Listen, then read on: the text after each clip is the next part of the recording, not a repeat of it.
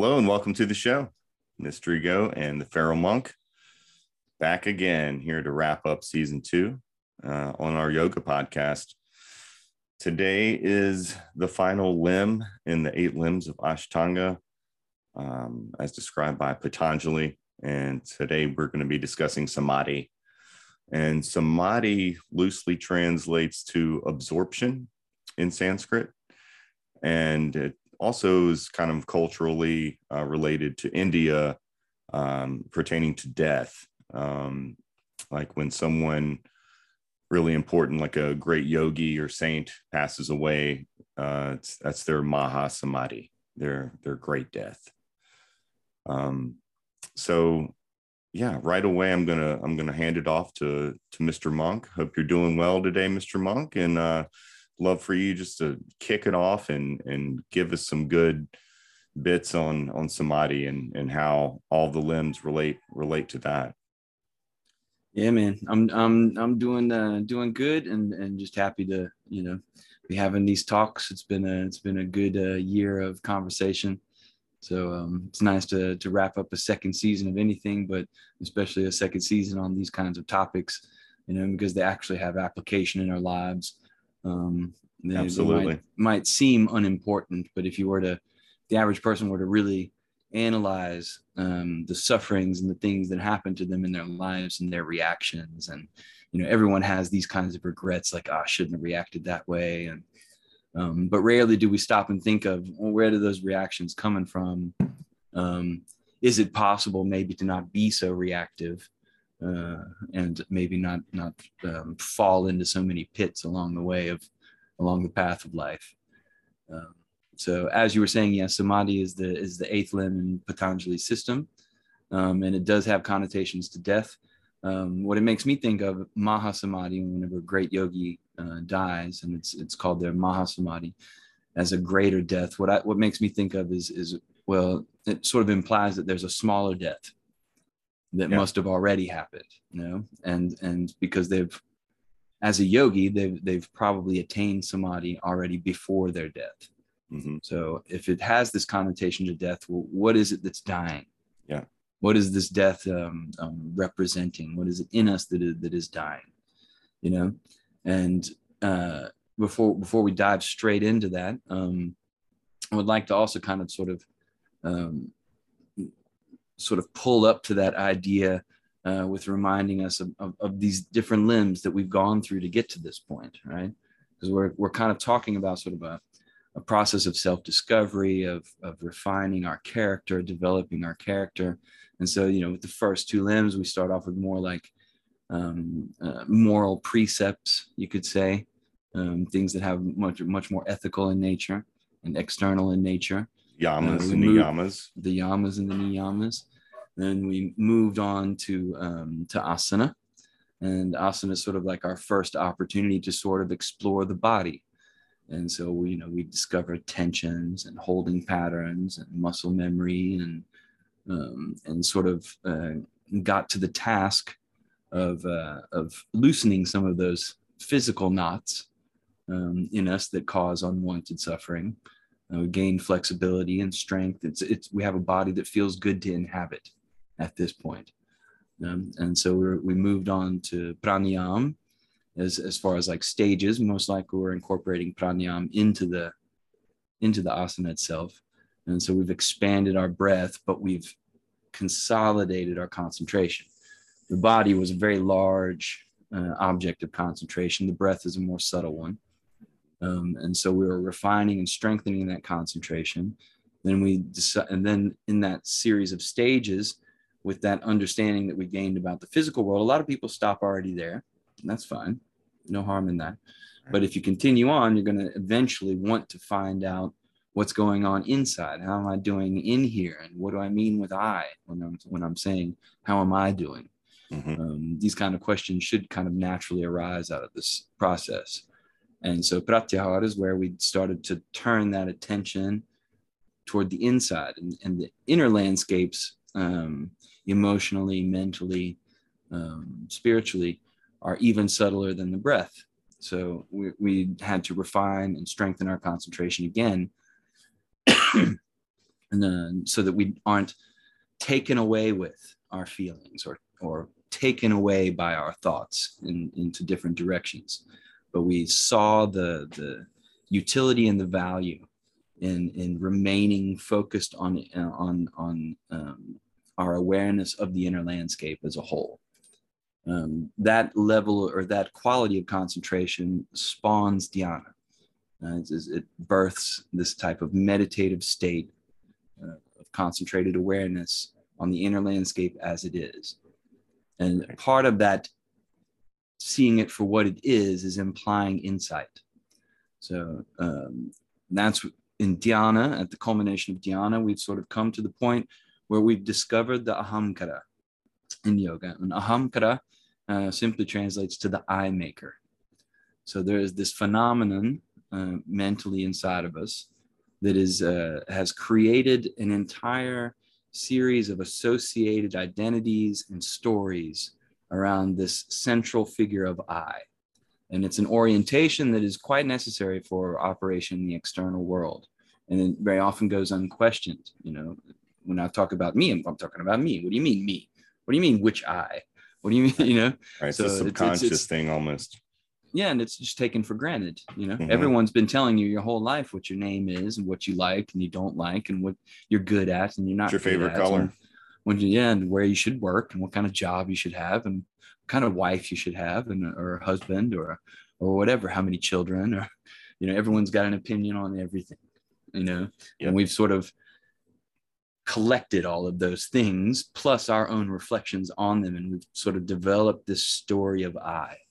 And we've come to identify our very being with the story itself. And so this story is sort of coloring everything that we see and experience in our external world, but it's also coloring and influencing how the inner world is developing as well. And so we're gaining insights into this sort of our tendency towards pleasure, away from pain, our likes and dislikes are becoming much more clear to us, and the games that the mind is playing with us, leading us around to get what it wants, you know, almost like a junkie needs its fix of whatever it is, of a thrill or adrenaline or peace or anger or whatever, you know. It's for the body itself at the cellular level, it makes no difference. The receptors for your emotions are the same receptors on the cells that are used for heroin to dock on and for other drugs to dock on. So for the body itself, it can be addicted to mental states, you know, to subtle mental states, and the mind will lead your actions to the fulfillment of those addictive urgings. Yes. And so all of this game is becoming clear in dhyana, but it's arising. It's not you trying to take easier to solve. Yeah. And it's not you trying to take information externally and stuff it into the, you know, to superimpose upon it and be like, oh, that's that, and that's that, and that's that. And it's arising naturally in your patient attentiveness to that landscape. Yeah. And whenever those insights reach a culmination, the very story of I that we've lived with our whole lives becomes obviously false. We can see the falsity of it, and it's in a very obvious way. It's not something that you have to then second guess or anything else. It's extremely clear that this I is just a collection of stories and ideas and has no reality except for the one we give it. Yeah.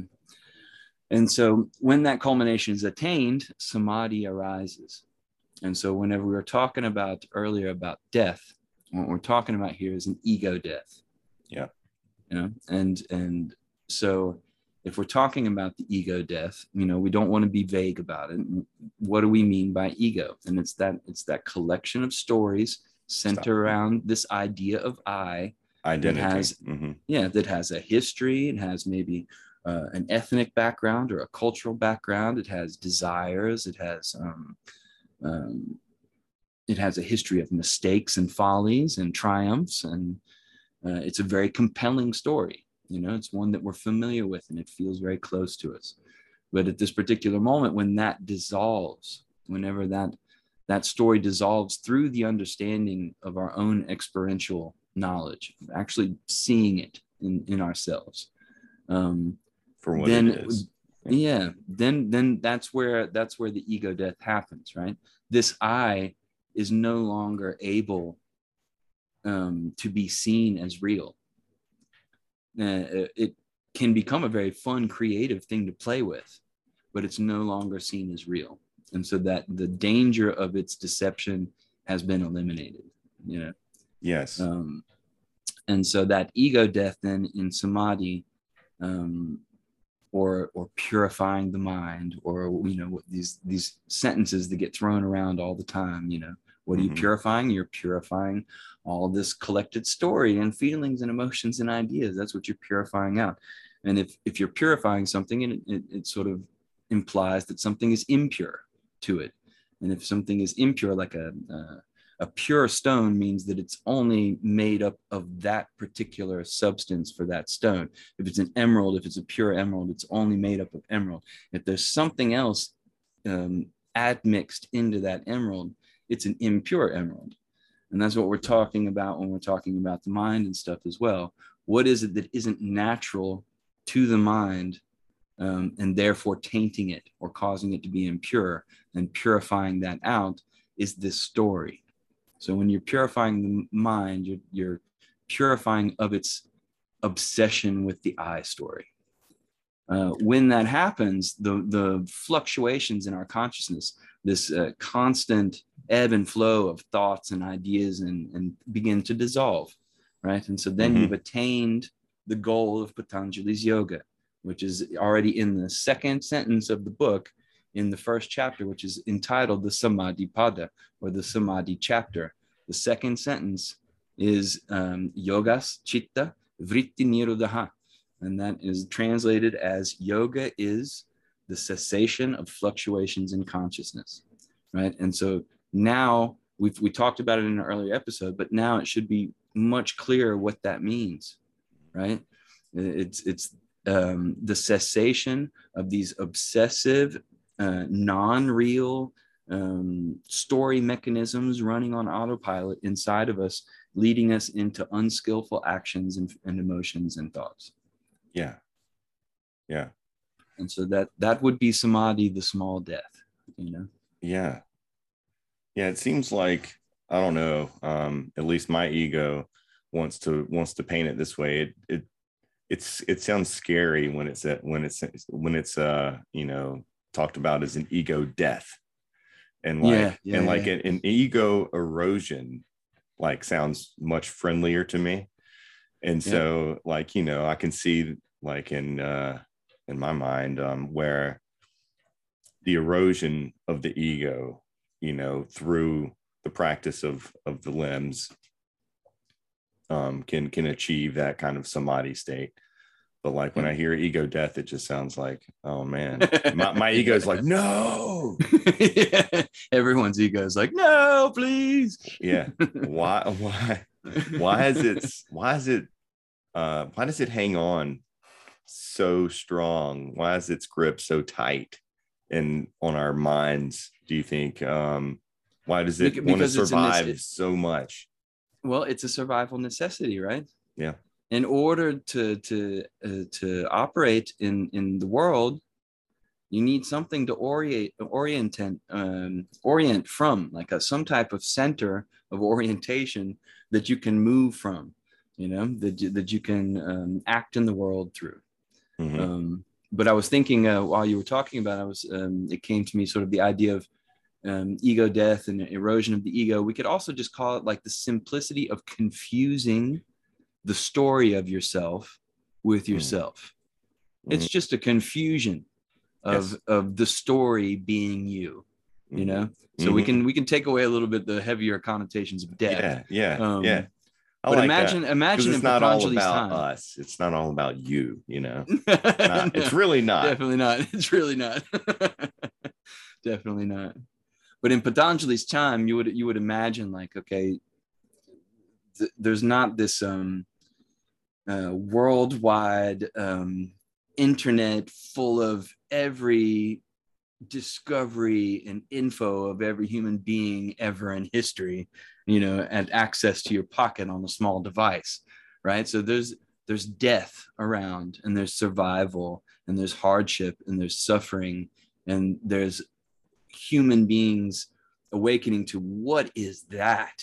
What is this? Like, Yeah. all this confusion and these ups and downs, emotional roller coasters, deceptions, like they write a lot about, for example, the idea of they make an analogy to like the identification with the false self sort of being like walking down a forest path at night and mistaking a rope laying across the pathway for a snake. Right. Yeah. There's a misapprehension of reality, that happens because of that.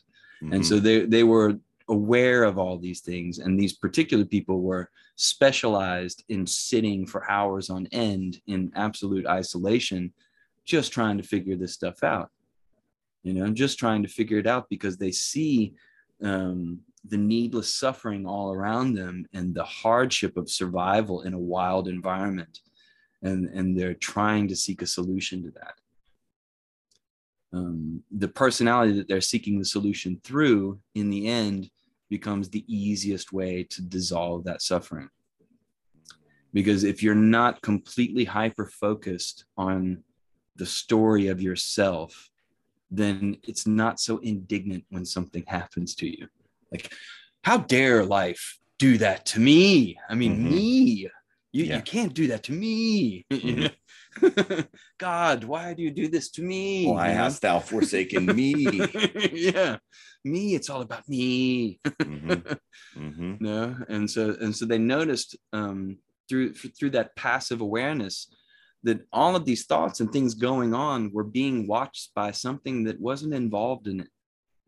That wasn't caught up in it. It was just watching it. It was experiencing it and observing. And so that started to develop the question of, well, what is that? What is that thing that witnesses without being entangled in it?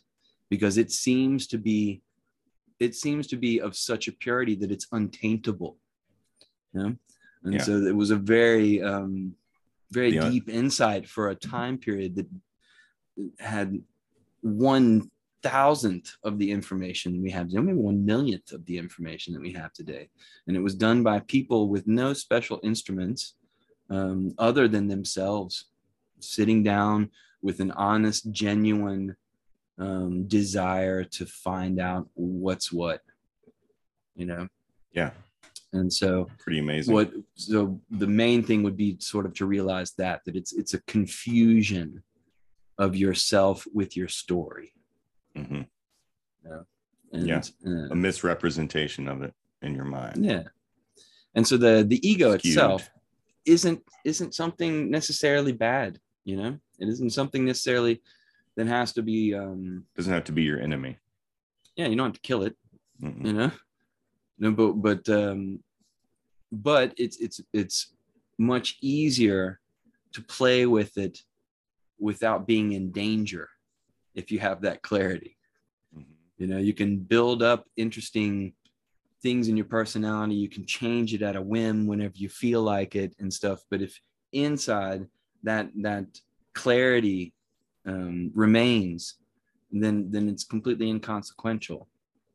Whether you still answer to your name or something like it. It's something that I have a little bit of it irks me a little bit about, like quote unquote spiritual people. There was one guy that I used to visit sometimes who was also really into Vedanta and these kinds of things. And I'd come in and I'd be like, hey, how you doing?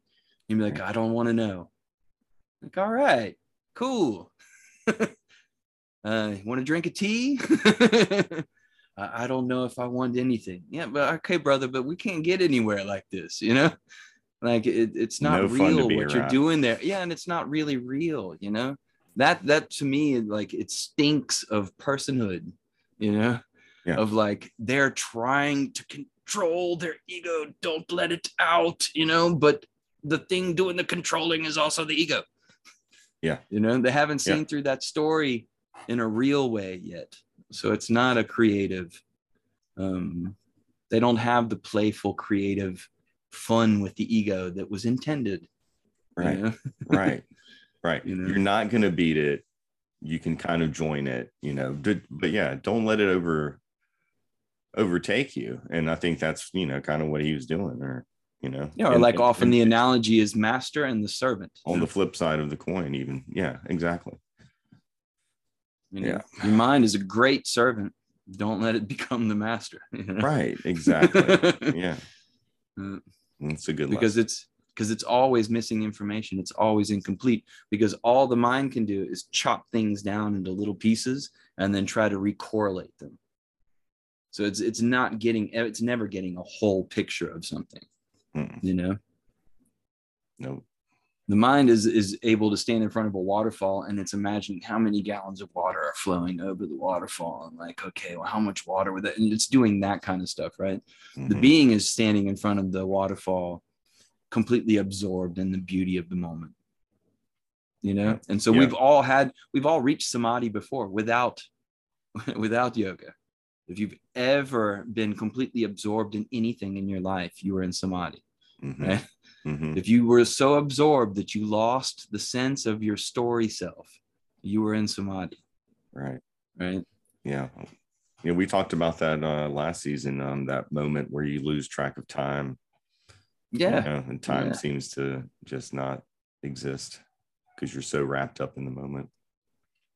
Yeah. At the very least, it becomes irrelevant to the moment, Yep.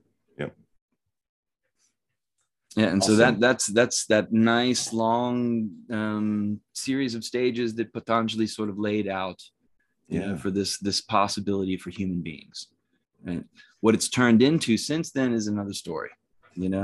It's today, unfortunately, it's a lot of marketing. People are very unclear about things, even whenever they know. They can be intentionally vague, because they need you to come to the next seminar and the next seminar and the next class and the next class, because their livelihood's dependent on it. Yeah. And that's not a very good thing, where their sense of power is dependent on it, or their sense of worth, self-worth is dependent on it. And all of these kinds of things are people who maybe have like an intellectual grasp on what it means, but they haven't actually gone inside and checked it out. Yeah. So go inside and check it out. Ain't nothing gonna happen. It's all good. Get in there. There's no crazy dragon gonna come out of nowhere and cause you to go insane and send you into a mental hospital. That's the mind using fear tactics to keep itself as the primacy of self. Yeah, it'll play some tricks. It's fighting for its life. Yeah. Absolutely, man. I think that's a good stopping point.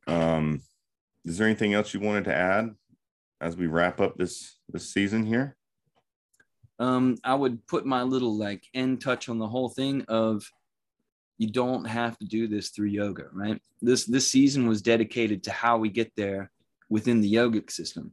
Next season will be how we get there within another system, or within another philosophical idea, or another religious tradition, or the shamanic traditions of indigenous people, or whatever that might be. What's interesting is that the sort of the blend of Patanjali and Buddha can get us there with the most clarity the fastest.